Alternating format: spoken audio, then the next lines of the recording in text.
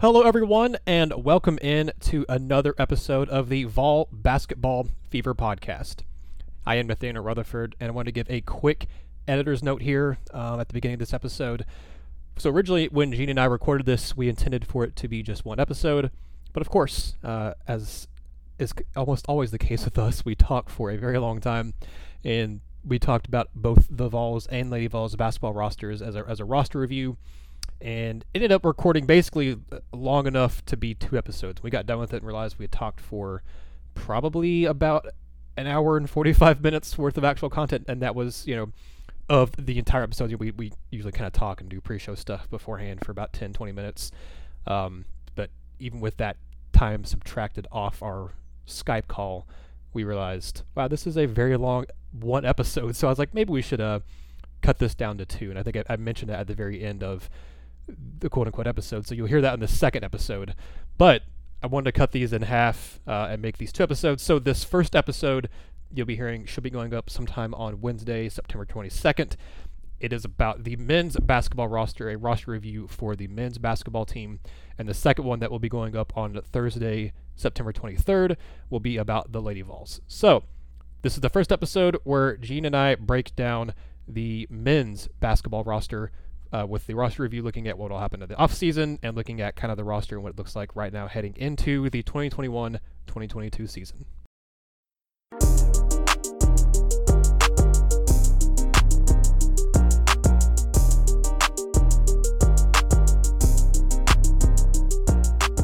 You're listening to the Vol Basketball Fever podcast, your source for news, discussion, and debates about the Vols and Lady Vols basketball programs.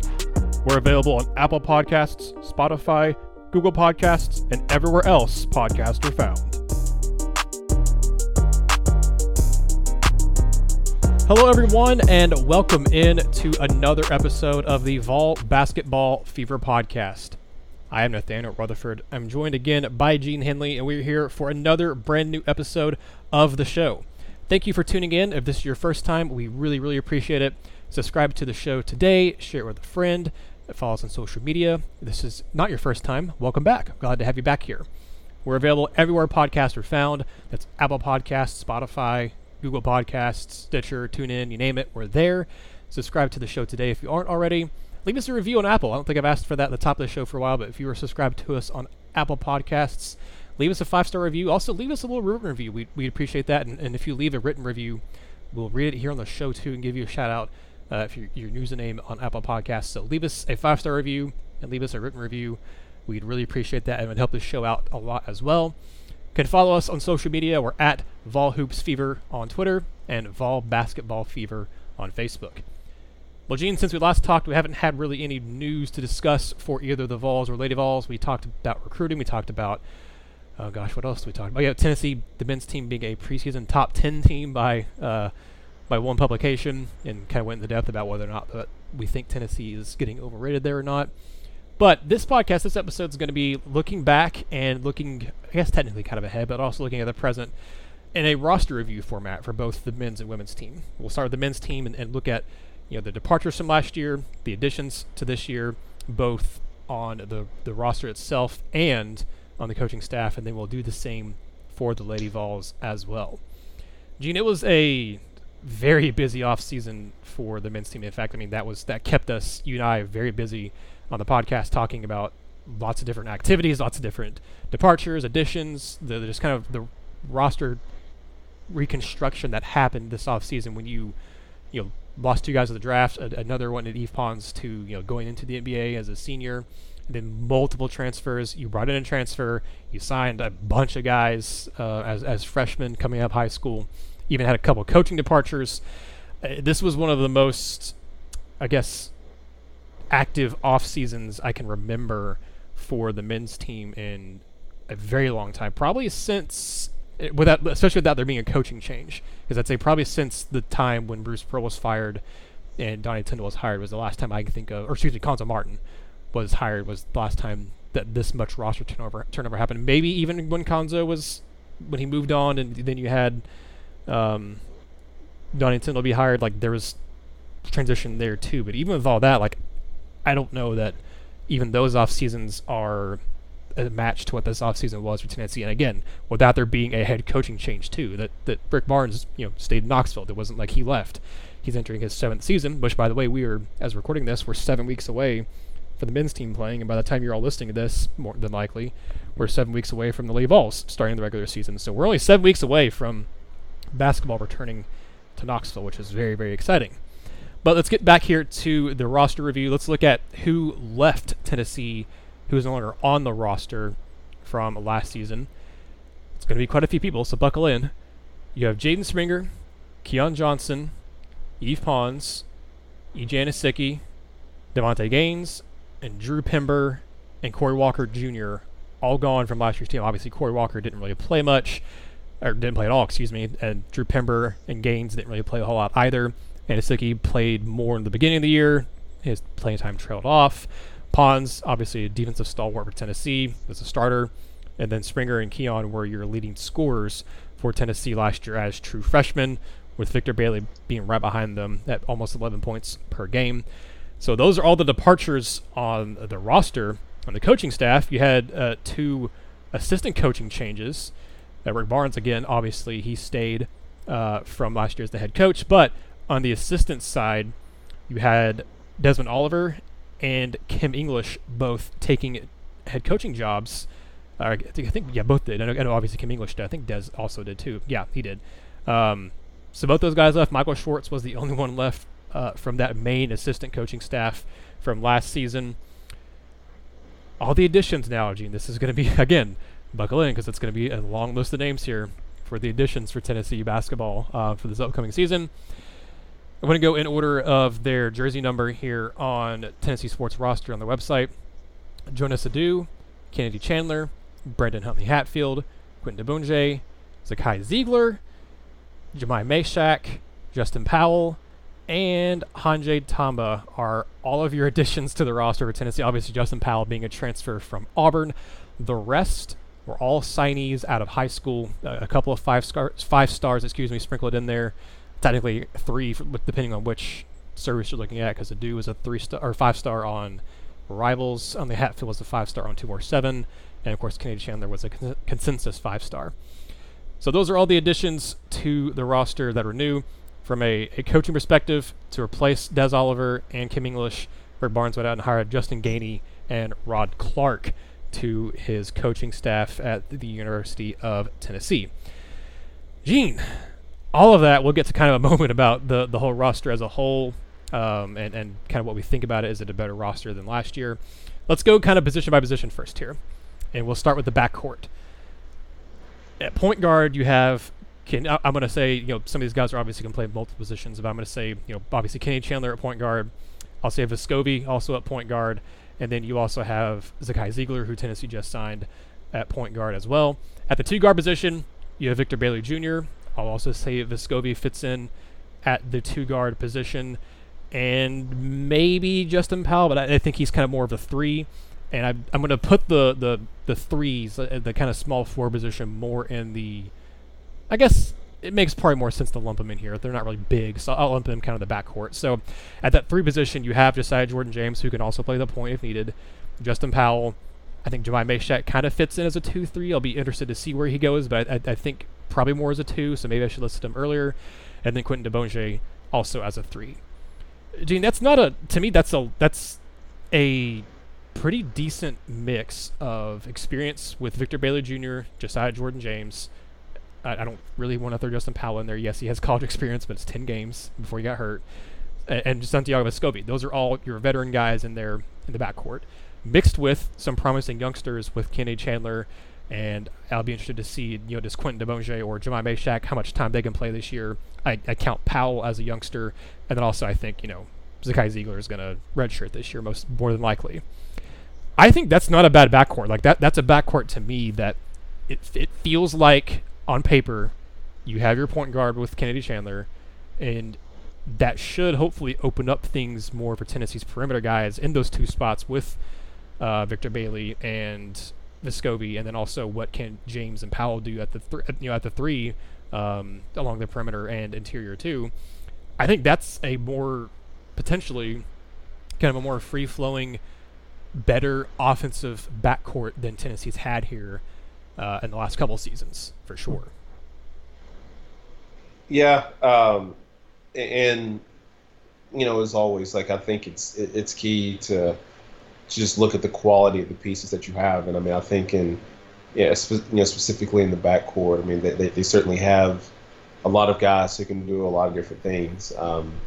I think once you get past Kennedy Chandler and Ziegler, I think everybody else is just a guard.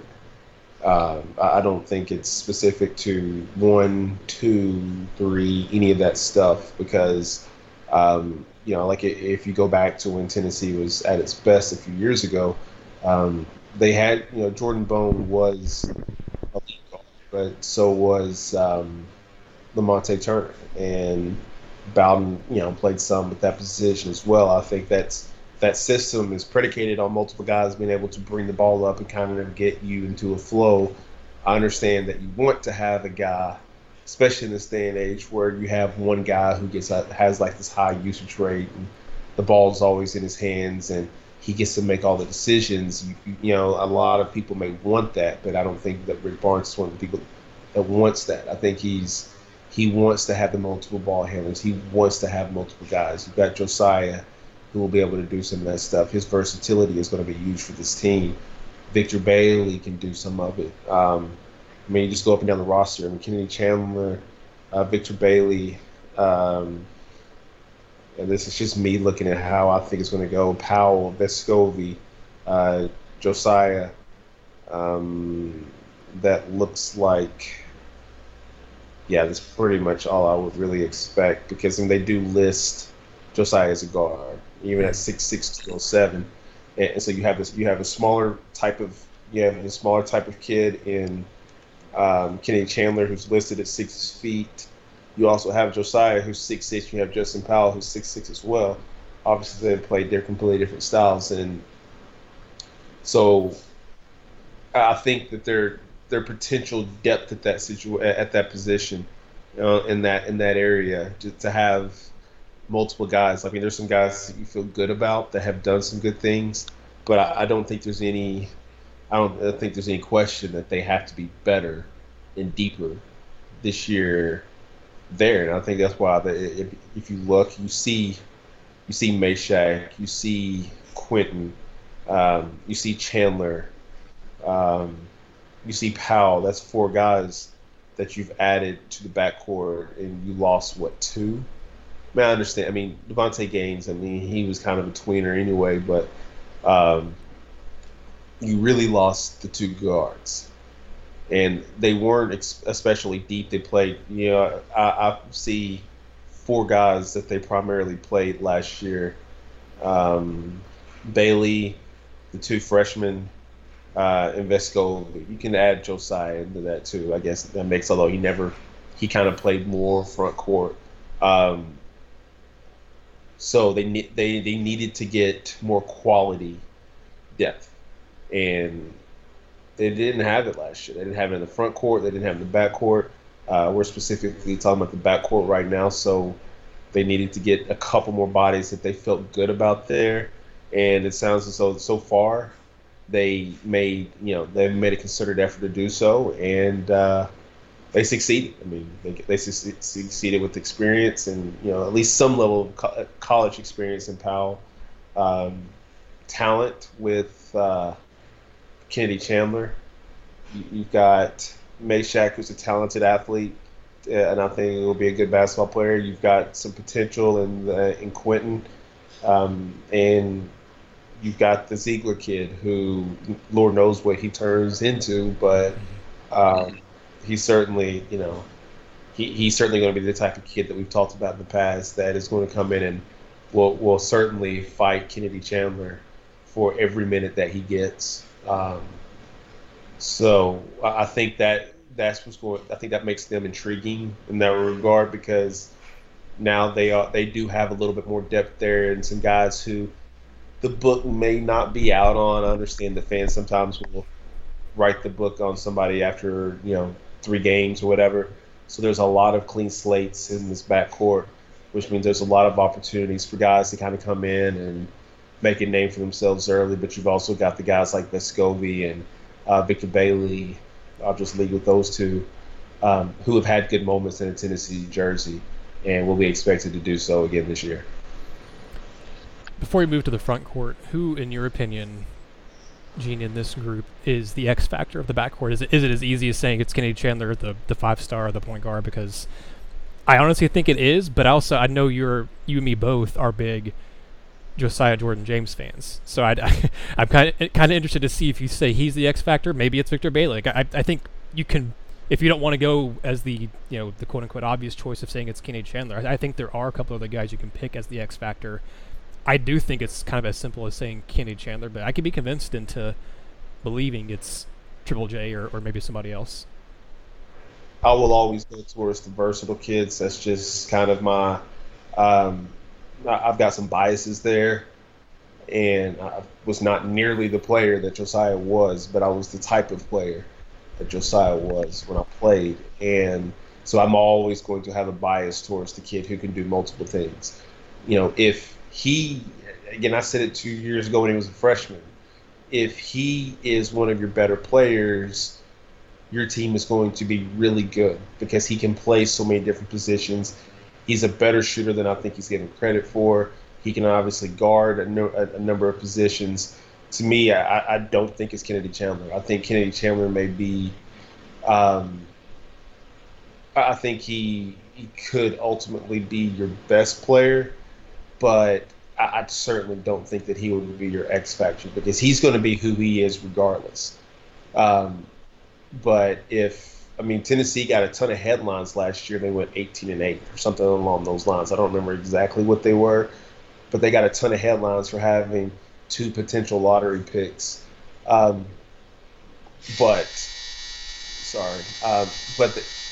always look at the other guys.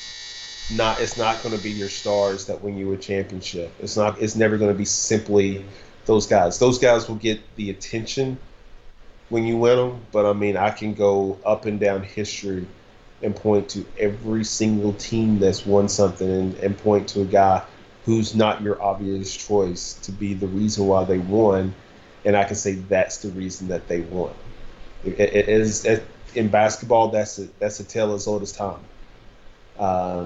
Look, we can go back as simple as Jordan. Jordan and Pippen and Rodman, blah blah blah blah blah. But John Paxson hit a shot to win a championship.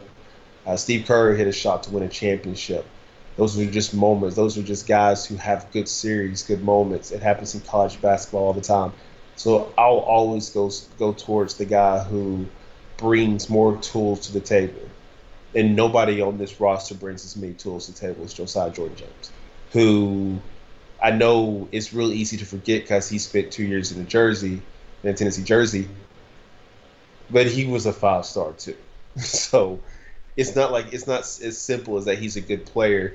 He was a 5-star prospect because of all the tools he brings. He is, if he becomes the player, if this is his coming out party this year, he's the best prospect on this team. Because he's 6'6", he can guard multiple positions, he can shoot a basketball, he can run your offense. He can guard all 5 positions. He becomes as good of a prospect because I don't want to. Again, I would put him in like Huntley Hatfield, kind of up there in the same tier. I would put those two kind of there. Like those are your 2 main. Again, and that's no disrespect to Kennedy Chandler, who I think has the potential of being a really good player in Knoxville. But it's just really hard. Go up and down the NBA and find me all the 6-foot guys that are just tearing it up right now. And you're going to have a hard time getting to a list of 5. You get past Chris Paul and it's like Steph Curry's 6'3". Yeah. Kyrie Irving's like 6'3". Yeah, so when you go up and down and look at some of those things, Isaiah Thomas averaged 27 a game in the league and took him 3 years to get a call. He still technically hasn't got a call yet.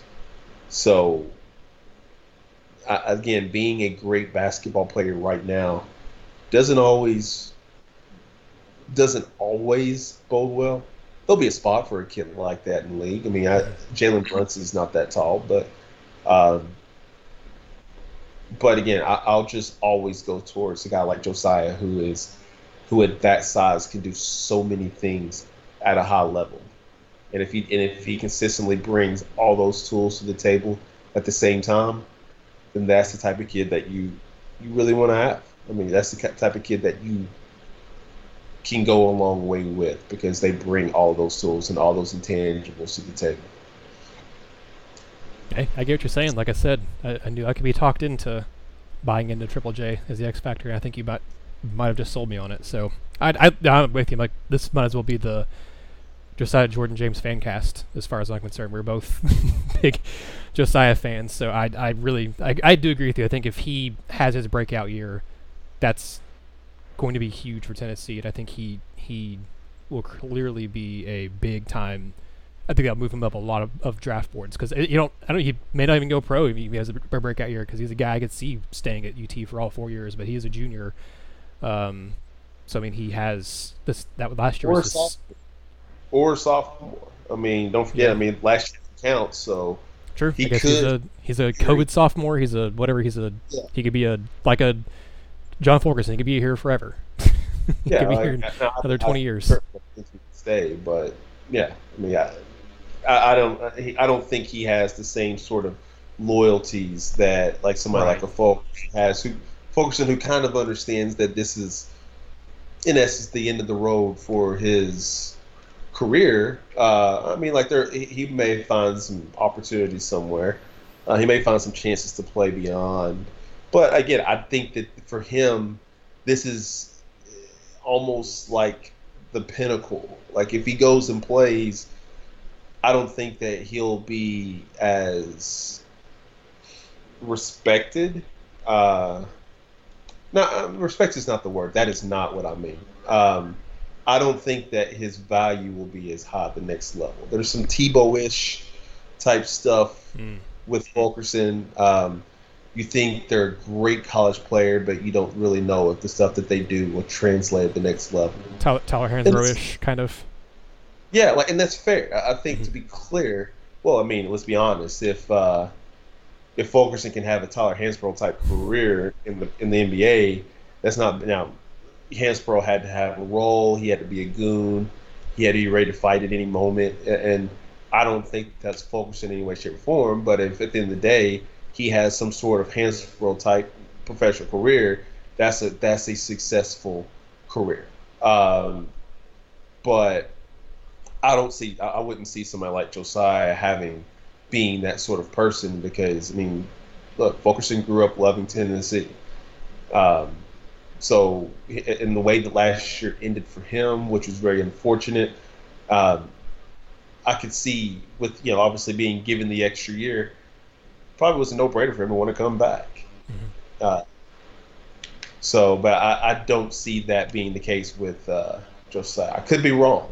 And maybe he stays, maybe he stays for 2 more years after this year and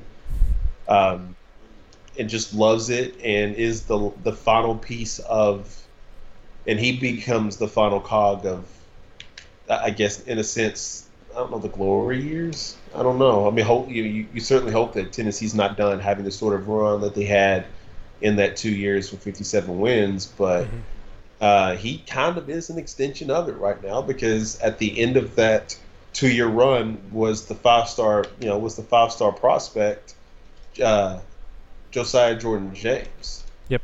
And so he's kind of a piece of that, especially as he's the only prospect left. I'm sorry, he's not, but there's one other kid that we haven't talked about yet in the front court, but he was the main piece of that class. Speaking of the front court, speaking of Fulkerson and everybody, we'll hop right into there. Like you mentioned with kind of the backcourt, I think the front court's pretty interchangeable. I don't know that there's a bunch of differences between the 4 and 5. I expect a lot of these guys, they could play the 5, they could play the 4. It's going to be a pretty versatile group or pretty interchangeable in terms of that position number. So I'll list off here the front court with Jonas Adu, Brandon Huntley Hatfield, John Fulkerson, Olivier Camois, Andre Tamba, and Urosh Plavsic that is all your front court players. All those guys are at 6'8" or taller. 6'11" for Adu, 6'10" for Huntley Hatfield, Fulkerson at 6'9", Camwell at 6'8", Tamba at 6'11", almost 7 foot, I would imagine, and then Urosh at obviously 7 foot there as well. That group, I think that is an interesting group to me because you have one really big veteran guy that you know you're going to, as long as he's healthy, that you can count on to be a consistent contributor in Fulkerson. And then you got a couple of new additions, and then you got a bunch of guys who have been role players at Tennessee who can one of those guys take the next step in Camwa or Urosh. I think we've talked about it before in this podcast, more than likely if I had to pick one of those two guys, it'd be Camwa. But you have Fulkerson and then 3 new guys and then 2 guys who have been role players, bench players, who one of them is going to have to be more than just a bench player this year, or at least if nothing else be, a decent contributor off the bench, or it might be time to be looking elsewhere next year when you have these 2 guys, other guys behind, that are going to still be on the team next year at your position, and then Tennessee's probably going to go sign, another big man, and then if not, they'll take another transfer big man, I would imagine, too, for next year, because Tennessee's definitely looking at a few big men in this 2022 class. I think I obviously like the depth a lot more at the guard position, both with the 2 and 3, or just kind of the guards in general that aren't point guards, like you were pointing out, Gene. I think that's a very deep group and going to be a very competitive group. This front court, to me, is an interesting front court for a Rick Barnes team, at least what we've seen from his teams at Tennessee especially. Because, like I said, if Fulkerson's healthy and kind of back more or less to what he was a couple of seasons ago, from a consistency standpoint especially, then that's great. And that's a guy you can count on to go out and get you between 10 and 15 points a night and grab 5 to 7, 8 rebounds a game for you, and kind of be a 13 and 7 type of guy. That's or even like a 12 and 6, 12 and 7 type of guy who you're like, okay, that's consistent. I can count on him. I know I can get from him night in, night out. He doesn't have to be your leading scorer, but he's a guy who is reliable for you out there. He's the veteran. He's the oldest guy probably in college basketball this season, or at least one of the oldest guys in college basketball this season who isn't a coach. But I'm intrigued by the young guys, especially with Huntley Hatfield. I wonder if he's going to start. Do you have Camwa start? For the starting lineup, it could also just be a very guard-heavy lineup. You could have Kenny Chandler. You could have Victor Bailey or Vescovi at the 2. You could have, obviously, I think, Jordan James will start. But then, do you have Justin Powell in there? Like, do you put in a Huntley Hatfield? Do you put in a Camwa? Like, who do you have in that other spot? And then do you put Fulkerson at the 5? Like, I think that, to me, this front court is going to be interesting to watch and determine, because I think it's a better front court than you had last year, because last year's front court, I mean, it was Fulkerson and that was about it. I mean, you didn't, Pember's not, I mean, he's 6'10", but he wasn't it wouldn't count him as a front court player. You had an undersized guy in E.J. Nasicki who, like I said, his playing time really fell off because he did not have a good showing in SEC play.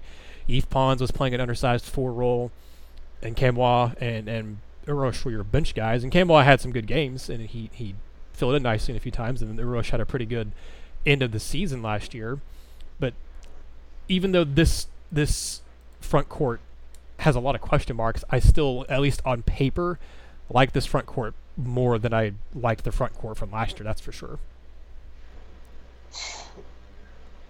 I have no clue how I feel about this front court, because it's, I mean, you're looking at, I'm looking at 3 freshmen who are unproven, 2 juniors who really haven't done a ton.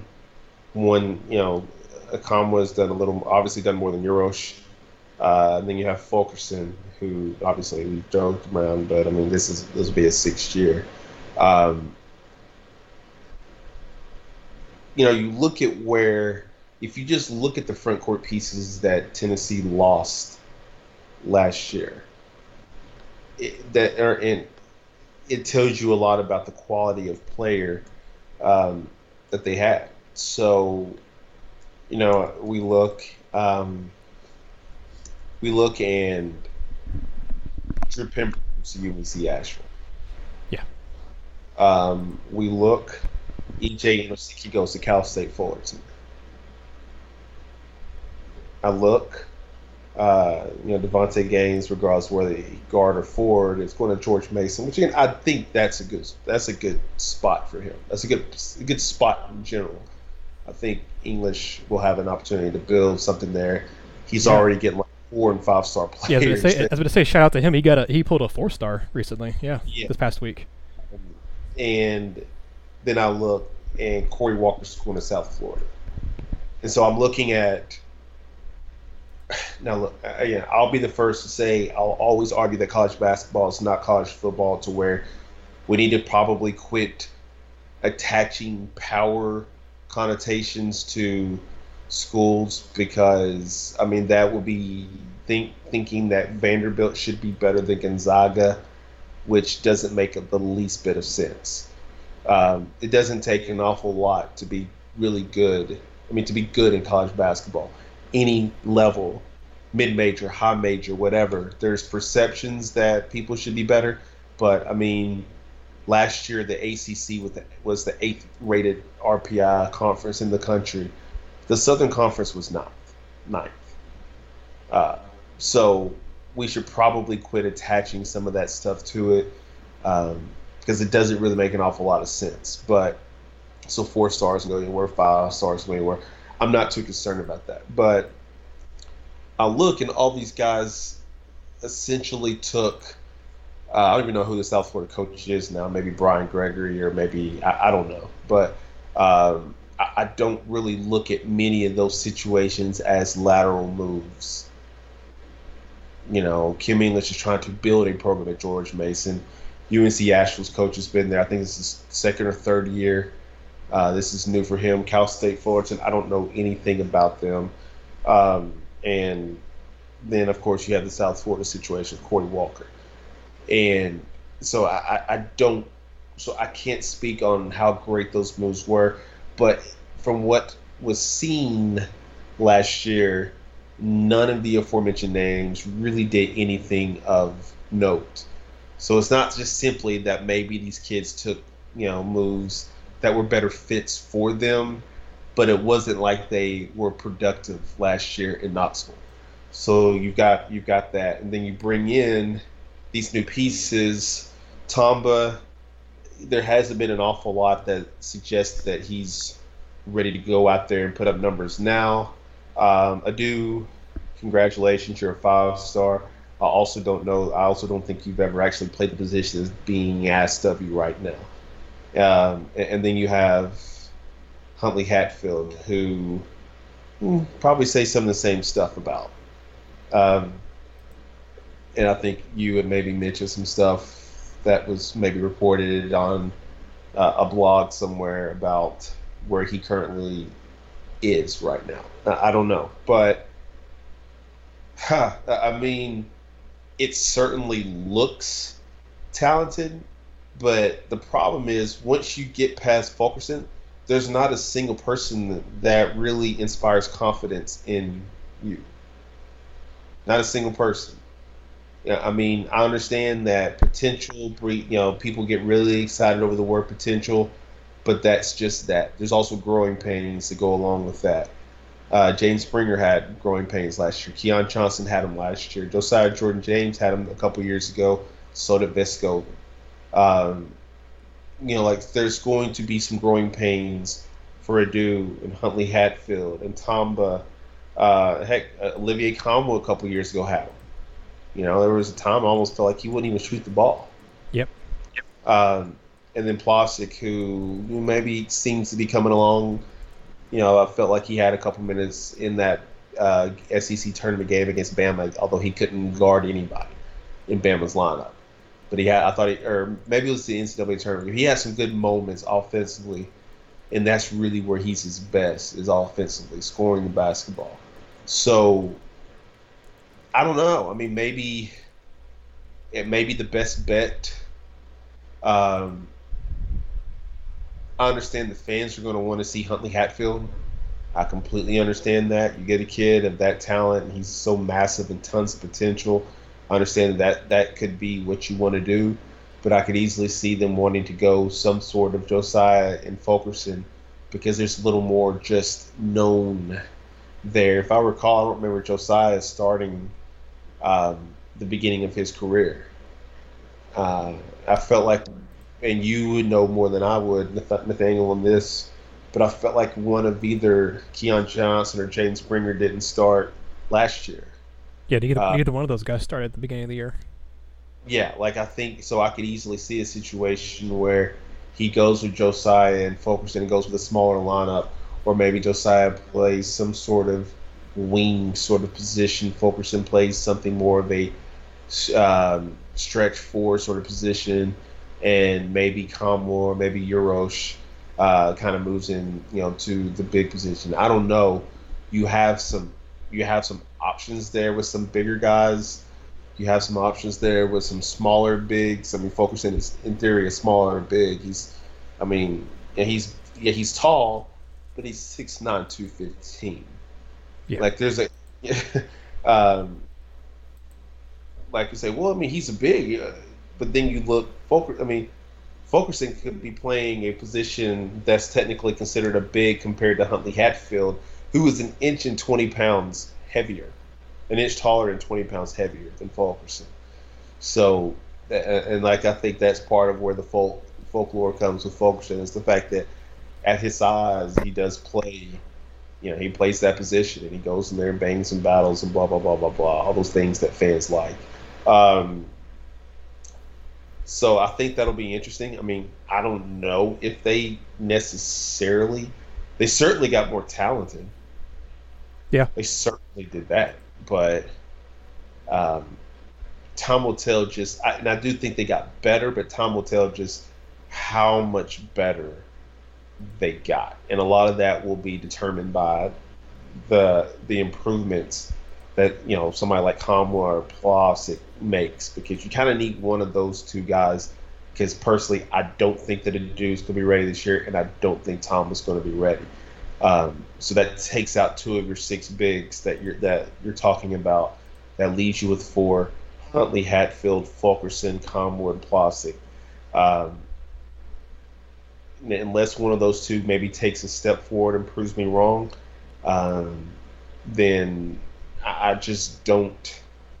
I don't know how much better they got in terms of depth. You want 8 or 9 guys. I think we've listed about 4 or 5 guards that can do something. I think you've listed about 3 or 4. I've listed, I think, 4 bigs in essence that they could kind of go with. Josiah kind of fits in either category.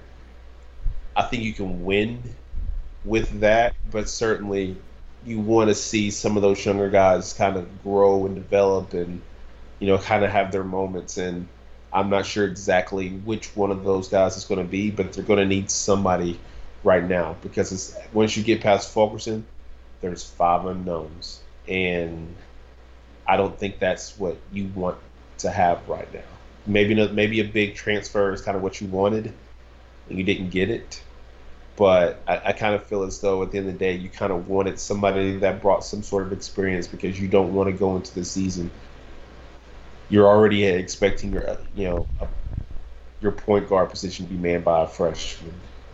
And then if it's not him, it's going to be, maybe a transfer who has very little college experience. He was good in that experience, but he doesn't have a ton of it. And then you turn your attention to the front court, and all of a sudden you've got questions there too. Certainly a ton of potential for this Tennessee team this year. Backcourt, front court, all of it. But, man, it's going to take a while I think it's going to take a little while for it to all mesh. But I also said that Tennessee was going to run away with the SEC last year, and I was wrong there, so I could be wrong again on this. So we'll see. Before we kind of talk about the roster as a whole, we'll touch a little bit on the coaches as well. As I mentioned, Kim English and Des Oliver departed to take head coaching jobs. Yeah, Rod Clark and Justin Gainey. Obviously, I'm big fan of Kim English. I think he was a great assistant, but I knew he was not long for Tennessee because I knew he would be destined to get a head coaching job somewhere. And I figured Des Oliver would at some point too. So neither of those were surprises.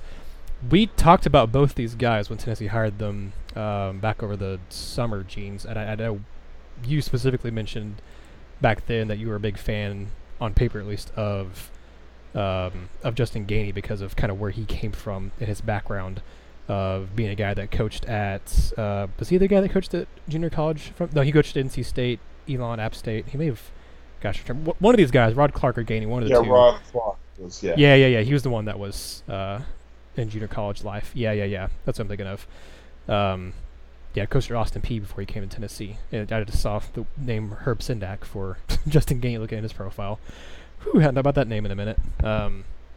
So I like both these guys. Again, it's a little harder to tell with assistant coaches because unless you're Penny Hardaway and you're hiring guys who are, NBA stars and whatnot and friggin' what's his face, Larry Brown, like unless you're doing that, you don't typically know the assistant coaches all that well unless you really follow college basketball. I like these guys on paper and what they bring to the table, but it's obviously, I don't want to say it's a step down from Dez and Ken just because we knew them better at Tennessee because we got to see them for a few years at Tennessee and know what they're like. I think I think Vol fans will like Justin Gainey and Rod Clark, but this isn't really like football where you know more about the assistants in terms of like the coordinators and even sometimes with the special, or not the special, but like the units, the position coaches and whatnot.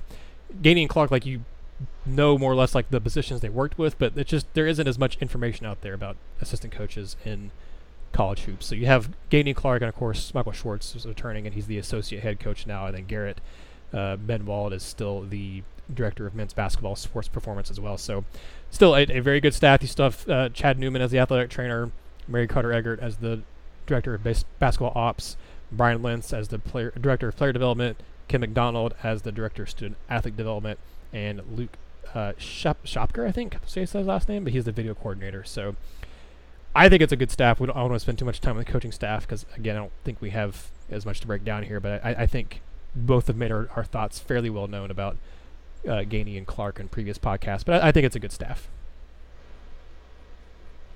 I echo that. I think, obviously the additions, a lot of potential there with those additions. They've certainly paid off from a recruiting trail. Gainey with the due. I think the reason I was so high on Clark is because he's just some of the same stuff I said about Ziegler in the past. I think there's a value to the guy who has to kind of come from the bottom, who kind of has to work for everything that they are getting in this profession or in this game or whatever. And I feel like Clark did that. So obviously everything else is kind of the same. Schwartz has obviously been a great coach there. Mendenwald, that stuff kind of takes care of itself. It speaks for itself. You can see the gains in some of those guys. And everybody else. Everything else is there, so I don't really have much to add to that. So. Before we move on to the Lady Vols here, kind of last question, looking at the roster here, just overall, we talked about this, I want to say, when we thought the final move had been made, but obviously now it's the guy Ziegler was added, and heck, that may have even been before Tomba was added too, I think, when we talked about it. So 2 more guys have been added since then, but 2 guys who I don't imagine will make huge contributions this year. So essentially we're kind of still basing it off the same roster, more or less, than when we answered this question a few months ago. But, Gene, is this, on paper, a better team than last year? Because I say yes, but again, that's on paper, and we both talked about we were both pretty wrong about a lot of things in the offseason or preseason last year for the SEC and with Tennessee in general. So it would not surprise me if either one of us are wrong about this team this year either.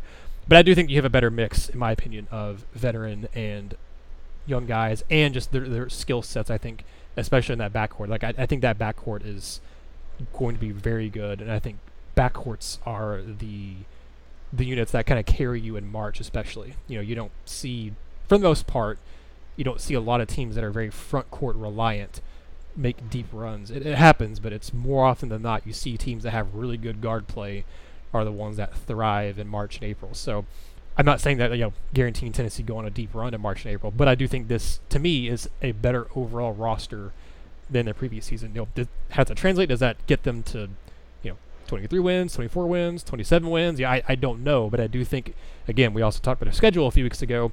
It's a rough schedule, so I don't know that even with the win total, you can really necessarily judge them on that. This team more than maybe the last couple years, I'll be judging more. Obviously, 2 years ago there wasn't a postseason, but this team more than the last couple years, I think I'll be judging more on their postseason play than what they did in the regular season. I think last year is very hard for everybody to really gauge just what it was because, COVID was the thing. Obviously, COVID struck the Tennessee program, and that led to a lot of issues. I mean, lack of development in certain players. Kind of kids were who they were. It would have been interesting to see if a Springer or if a Johnson would come back because they didn't get any of that time to really grow and develop and work on their game and stuff in the offseason because all that stuff was all, screwed up and messed up along the way in the summer. So do I think this roster is better? I think if you just simply break it down, who's better, Jaden Springer, Kennedy Chandler? Yeah, kind of a wash. It seems at least. Who's better, Justin Powell or Keon Johnson? Because everybody else is essentially the same. I think where you're better is that who's better, Huntley Hatfield or Pons. And I think that even just the player that Huntley Hatfield is now is better than Pons. Although Pons brought something so valuable on the defensive end that you can't quite quantify. It's just the other stuff, the offensive stuff. He was so wildly inconsistent there, where he gives you a 26-point game, I think, against Kansas a couple years ago. But wasn't an aggressive offensive player. Never got to the free throw line. Just wasn't much of a threat offensively, and I think he was allowed a lot of opportunities to get some points because nobody really respected that part of his game. And if Huntley Hatfield kind of it becomes a better version of Pons, then yeah, you just got better.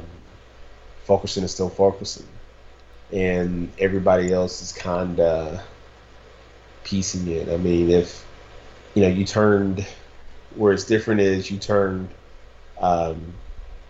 Devontae Gaines into the Quentin kid and the Meshack kid. You've turned Drew Pember into some variation of a dude, or what is say a dude, and you turned EJ Inosiki into Tamba. Those sound like improvements, and I think from just a pure roster standpoint, they are improvements. So I would say in that regard, they are better. But it's so hard to really judge just what this Tennessee team was supposed to be last year, because recruiting did not allow you to go out there and find somebody better than EJ Inosiki. It did not allow for the development of some players who were going into their second year in the program and never developed really. Because that's basically what it was. Like some of your best players, you needed those guys to develop from year one to year two. That's why you had a lot of sophomores whose games didn't really grow. That's why you saw Kentucky completely fall apart last year. You didn't have some of that development. There are probably a ton of sophomores who improved their games, who improved from a freshman to sophomore year in the summer of 2020. I'm just not here again, but this is a Tennessee podcast, and I can't think of a single one that did. The freshmen who were already good players, they were just out there just playing basketball. The upperclassmen who were already good players, they were just out there playing basketball. That's why Gonzaga was so good. It's why Baylor was so experienced. Therefore, they were really good. UCLA had some experience, and they had Juzang, who was a kid who got a chance to go back home and work out at home, and kind of became the player that in his mind he always was. And so, like, when you just look at some of those better teams, like, they were built that way. Bama had a bunch of other players.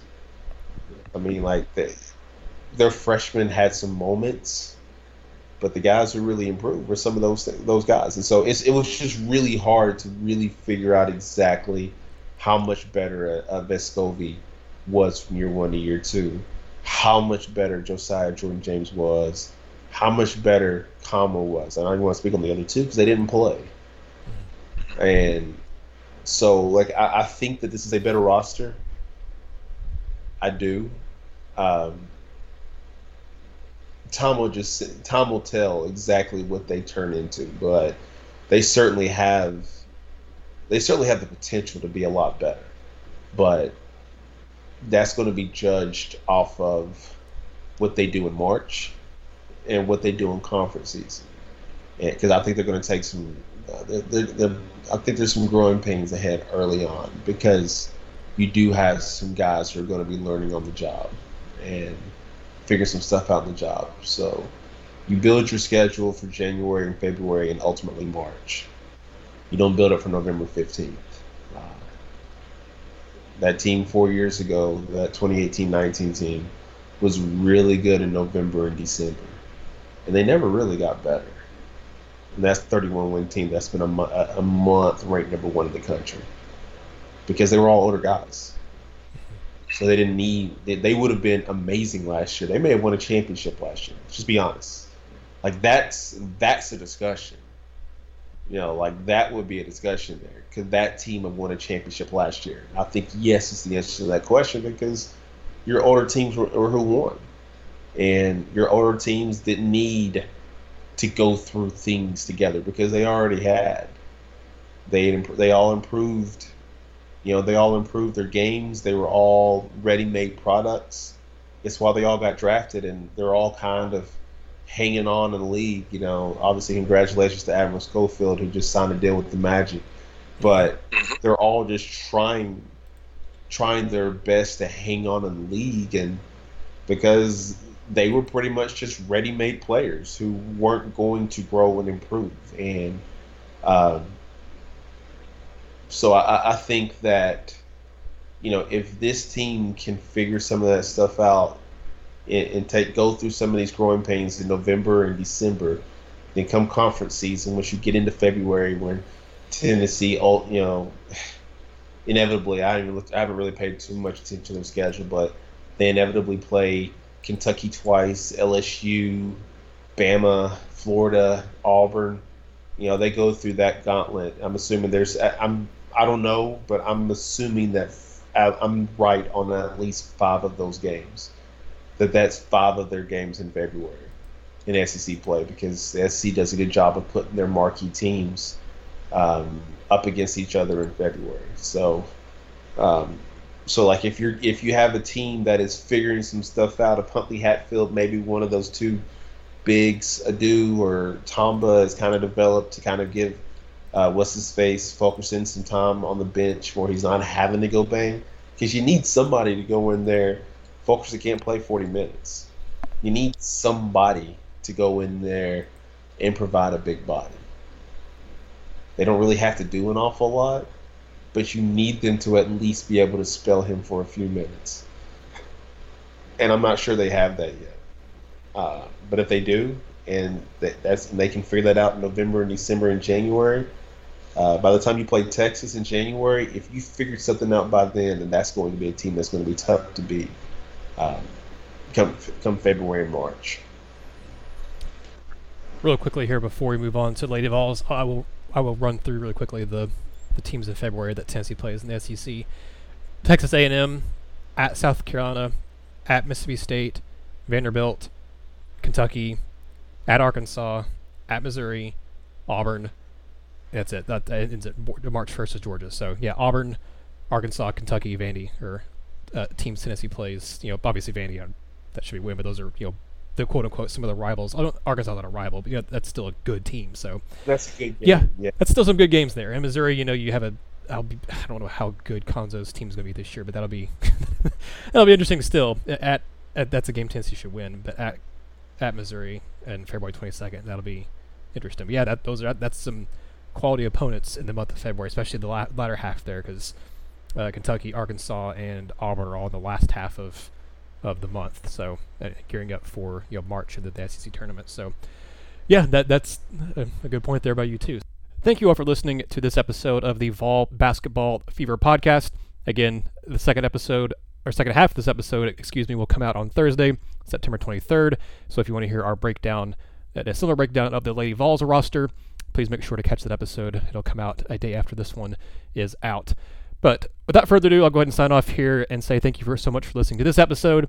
If you want to find us, again, if this is your first time, then you can subscribe to us everywhere podcasts are found, on Apple Podcast, Google Podcast, Spotify, TuneIn, Stitcher, iHeartRadio. We're everywhere you can find podcasts.